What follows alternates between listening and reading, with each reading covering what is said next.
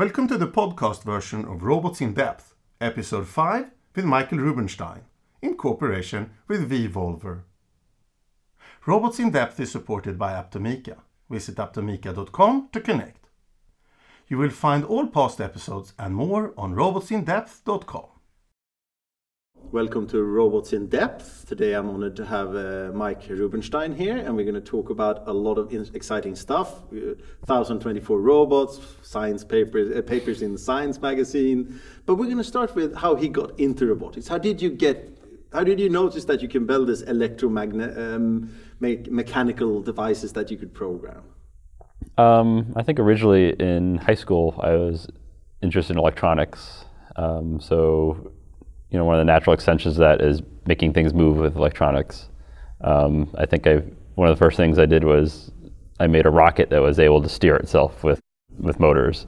And then when I went into college, I studied electronics as well, and I was part of a solar car racing team. So that's pretty close to a robotic system. So you have actuators, sensors, power cells, things like this. And it was really interesting trying to, optimize the system to get it to compete against other people who do solar racing as well. Was it in a desert environment then, I would presume?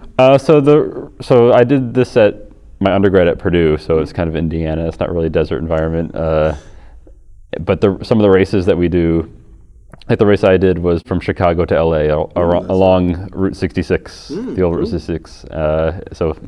Racing 2,000 miles on solar power alone. There's some big races in Australia where it's called the World Solar Challenge. They go across Australia, which is a big race as well. And that brings in the whole complexity of doing a system with that kind of durability. I guess, yeah. So you're trying to make a system that's robust to going across the country in rain and dust and cold weather and stuff like that. But you also optimizing other things that kind of compete against that. So the car needs to be low weight.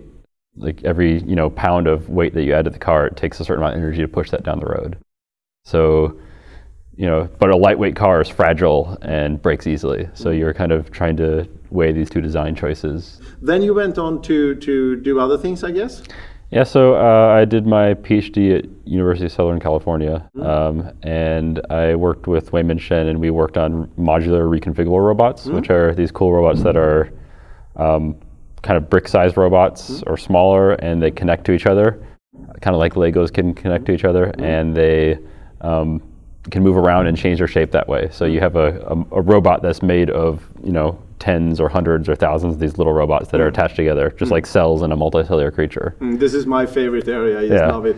It's like you could do whatever you want. It's Lego for grown-ups. Sure. It's Lego for engineers. So I did that, and one of the things that I noticed and I worked on my thesis was that the way these robots interact with the environment is mainly by their shape. So you think of any animal, any multicellular animal, and their shape tells you what they can do in the environment. So birds can fly, giraffes can reach tall things.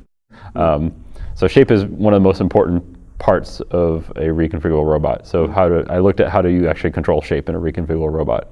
The idea is that you'd like to say, I want this huge, massive, arbitrary, large number of robots form an exact shape that I tell them to. Give them that shape. You don't want to control every individual robot, say you go here, you go here, you go here. You just want to give them the shape and have them automatically form that shape for you. Yeah, when we get there, the world is going to look very, very, very different. That's going to be like bringing the transistor into the world or bringing electric power into the world. It's just going to be a game changer we won't believe. But we're quite far from that, sadly, aren't we? Yeah, so I guess that leads to the Kilobot project, which is... So my thesis, I wrote software and simulations where you can draw a shape in the computer and give it to all the simulated robots and they form that shape. And I want to do that with real robots. And since if you're making a shape out of individual like pixels or units, the more you have, the more fidelity of the shape you'll have. So the cleaner the edges will be, the more precise. So I mean, you could always approximate anything with a circle, right? But if you could approximate it with 1,000 circles, it's a better approximation, right? Like audio is done, video, anything digital. So this is actually a digital matter then in that sense. Yeah. So, the idea is extended to the kilobots, where we draw a shape in the computer and we gave it to all the robots at once, and they form that shape in the environment. Yeah, so it's kind of realizing the idea that we had from the simulation and things that are interesting in modular robots. But obviously, kilobots aren't as capable as even like a simple modular robot is, because they can't attach to each other. So, they'll form the shape, but you can't reach out and pick up the shape, right? It'll fall apart. You're just picking up individual robots. Yeah. But it's a very important step down this road towards the things that both you and I dream of. And a lot of the things that we investigate, like the control and the algorithms and building the robots, can be applied to more complex robots that can form shapes that are more useful, is what we hope. Yeah, but I mean, you call it the Kilobot project, and I know what the Kilobot project is, but it is actually extremely cool of you saying, I'm going to build 1,024, hence Kilobot, robots, and that's just an enormous amount of robots, and that had to be an enormous challenge for you to really, really remove everything that was genuinely possible to do without. So it's like going back to the solar car issue, is you have two designs that are competing against each other. So I want to build a robot that does interesting things. So I want, if you'd want to have like a laser scanner on it and accelerometers and GPS and all the things. But I also want to build 1,000 of them, so they have to be low cost. So the balance is, I want to build capable robots, but I also want to build cheap robots because I want to build a lot of them. So figure out what can I get rid of on the sensing and the capabilities of the robots, and still have enough capabilities that I can do some of the algorithms I'm interested in. And they also have to be very reliable, because if you have two robots and one of them breaks, you work and you fix it. But if you have 1,024 of them and 10% of those break, you have a huge issue. So they have to be durable and robust in one sense, right? So they have to be durable, robust in hardware, but you're never going to have a perfect hardware. So even if you build a robot that is really good, 1 in 1,000 will still break. So your algorithm, you have to deal with those hardware failures in algorithms as well. So and then you simply throw away that robot that is pointless. Or you just you let it carry on and it just doesn't cause any large scale damage. No, the shape will still form, so to speak. Yeah, that's really cool. And so you then, with this Kilobot, showed that the theoretical framework you developed earlier actually is verifiable, so to speak. We ended up, the simulation that I wrote originally for my thesis didn't really model some of the errors that we detect in so then you real can hardware. Go back and update that. Yeah, so we went back and modified the algorithm for shape formation to adapt to this new hardware. So we couldn't take the algorithm from my original thesis and put it in the hardware. It wouldn't have worked. So we had to modify it to take into account more errors and different types of errors that the robots have that we didn't expect. So, which is, one of the important things of building a robot. People always say, why don't you just simulate 1,000 robots, right? So because you learn a lot of actually building them. Yes, so your simulation doesn't test any of the assumptions you make about the simulation. My original simulation, I assumed certain things about sensing that in real life didn't actually end up happening on the real robots.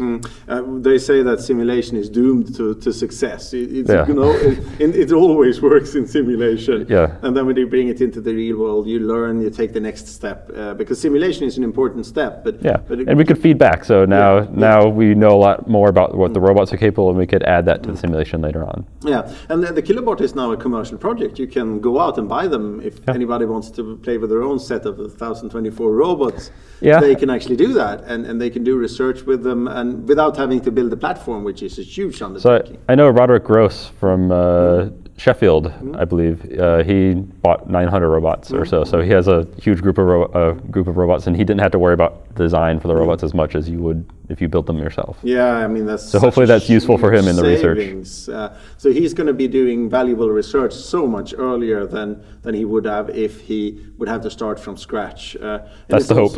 Yeah, and you seem to be both a theoretical guy and a hardware guy, but most of us are either or. And if you're a software guy, building 1,024 robots would just be daunting, I would believe. So now we have this amazing platform, and that's going to lead to so much great stuff. And you then wrote this up, and this became a paper in Science, right? Yeah. So we spent a long time getting the hardware working, making sure all the bugs are worked out of the hardware, and then we started working on the algorithm for shape formation. And I originally tried my thesis work, and a lot of things didn't work. So we modified the algorithm until we were able to get the shape formation, and we thought that was pretty cool. So we made this big paper about it, and we also spent a lot of time analyzing the control for the robots, so we were able to prove that it's guaranteed to form the shapes that we draw in the computer. Yeah, that's very important. There's no doubt. And the theoretical proof, we made a set of assumptions about what the shape looks like, how the robots behave, and we guaranteed with those assumptions that it'll always form the shape. But if you give me a shape that's outside those assumptions, it's really thin, it has a hole in it, things like that, it wouldn't be able to form. And the assumptions are probably pretty basic, like there has to be enough robots there and stuff like that, right? Yeah. So we just at least in the proof, we assume that there's enough robots always to form the shape. Yeah. Otherwise, it'd be pointless, right? So if the algorithm, if there's too few robots, it'll partially form the shape. If there's too many robots, it'll form the shape, and then one robot runs around the shape, says that the shape is formed, and it can stop afterwards, and it knows. So they know if the shape is complete. Yeah, that's cool. So it doesn't have to be the exact number of robots. Right. It's whatever. It's really hard to do that. To pick the exact number of robots. Yeah. And my thesis work was a little bit better of an algorithm where it forms a shape at a scale proportional to the number of robots. So it forms a shape, and if it's too big for the number of robots, it'll shrink the size of the shape until it fits the robots perfectly. You add more robots, it'll make it bigger. It's a little bit nicer. You don't have to worry about does the scale of the shape match the number of robots perfectly. You just get the size the number of robots corresponding to. That's really cool. So I had to, when I was doing the work for science, we had a fixed shape scale. So I had to kind of guess what is the density of robots per unit area and how big is the shape going to form in the table. So I would scale a shape to fit all 1,024 robots in it. But there's ways of doing that automatically, which are a little bit more advanced, but we kind of did the most basic shape formation that we could initially. Yeah, of course. And coming from Wei-Min Chen's lab and coming from the connected three-dimensional self-reconfiguring, because in one way you could say that Kilobot is a self-reconfiguring robot, it's a self-reconfiguring shape. Right. Do you see us coming to the 3D world and the connected world anytime soon? Or? I think it's easier to go to the connected world than the 3D world. So you could do a 2D connected robot. That's relatively simple to do. It, depending how hard the connection, how strong the connection needs to be, it modifies the robot. But adding a connector to the robot will double the complexity of the robot, double everything about the robot basically. Yeah. It's not. Modular reconfigurable robots are basically built around their connectors and their motors. So if you added a connector, it's hard to add a connector to a robot after you built it. It's better to add a connector and then build a robot around it. Yeah, certainly. But that's eventually, where we all want to go. This is a test for some futuristic system like this. That's just amazing that we are on the road towards that, because that's just going to be a huge thing in the world. You've then also developed a educational robot now, because you kind of got into this doing them cheaply because that makes them available to people. So one thing about building swarm robots is I've become very good at making really cheap robots. And some of these skills actually work towards making a good education robot. Yeah, because they also have to be. So you don't. The robot that I built recently cost $10. So for a couple cups of coffee, you can have a student. Every student in the class have a robot. And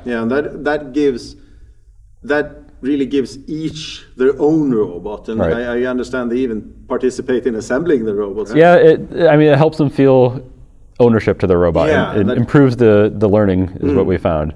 Ties them emotionally to it, and they build the robot, they put a sticker on it, they can draw on the robot, put googly eyes on it, things like this. And they can also program it, make it do things. Because it's also what we could call a bristlebot. It's also where it also navigates on a flat surface with these vibration motors from cell phones there, I would presume. And the main reason that we did that is that cell phone vibrators are much cheaper than a motor with a wheel attached to it. And it works the same way, right? Yeah, it works. It's a little bit slower, but when you're, if you're learning from nothing to being able to do wall following, line following, the speed of the robot isn't as important as the learning process itself. It's the learning process and making them, instead of costing $50, it's costing $10. And that difference is huge in the reach we have out to children and allowing them to play with the robot. And sometimes children, there's accidents and the robot breaks. It's much better to break a $10 robot than a $50 or $150 robot. And the robot is relatively simple. So it's very robust. Again, it's hard to break shafts, them. Nothing like that. You can drop them and they're fine. And you're bringing this project out into small-scale tests now with 50 or students at one time, right? Yeah, so me and some people in Radhika Nagpal's lab have been working on developing courses that work with these robots. So you have a week-long course for students like, say, 5th to 8th graders, and you give them all a robot and they start from nothing, and a week later they'll learn how to use the robot, do interesting things. So they have the basic ideas how robots work, how to program robots, how to program in general.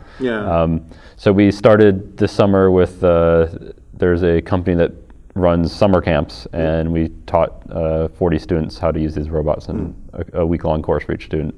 Amazing that age. How old did you say they were? So they're 5th to 8th graders, so probably 10 to 13 is my guess. They're incorporated robotics in the teaching of those.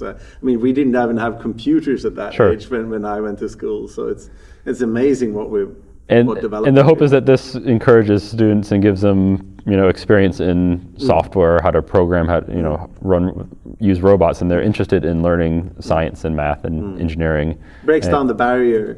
Yeah.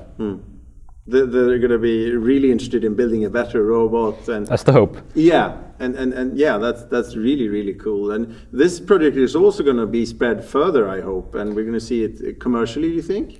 So we're looking at commercially having someone produce these robots for us, because I don't want to build robots. I don't want to build education robots after I built 100 this summer, and it was kind of painful. So 100 robots is enough. Yeah, so hopefully someone will build them for us, and we're working on further developing this course. So hopefully next summer more students will use it. Yeah, really, really cool. And I think that having when it's commercially available, it's not going to be $10 anymore, because that's, I guess, the material and basic costs. It's probably double or triple that cost if it's commercially available. But it's still a very cheap robot and very durable. So even if now you give them to the students, but if you have them in a lab environment where the students come in and use them for a subset of the time, they're going to survive in that environment. And I think that's just great. Thank you very much for being part of the show, and I hope to hear from you soon again. Okay. Just a couple of science papers, and we'll be right here again talking to you. All right, thank you. Thank you. Sure. I hope you liked this episode of the podcast version of Robots in Depth. This episode is produced together with vVolver. vVolver is a platform and community providing engineers informative content that help them innovate. It's how engineers stay cutting edge. Uptomica is the founding sponsor for Robots in Depth. Uptomica rents anything in modular robotics. Dream, rent, build. Visit uptomica.com to connect. I'm your host, Per Sjöborg. Until the next episode, thank you for listening.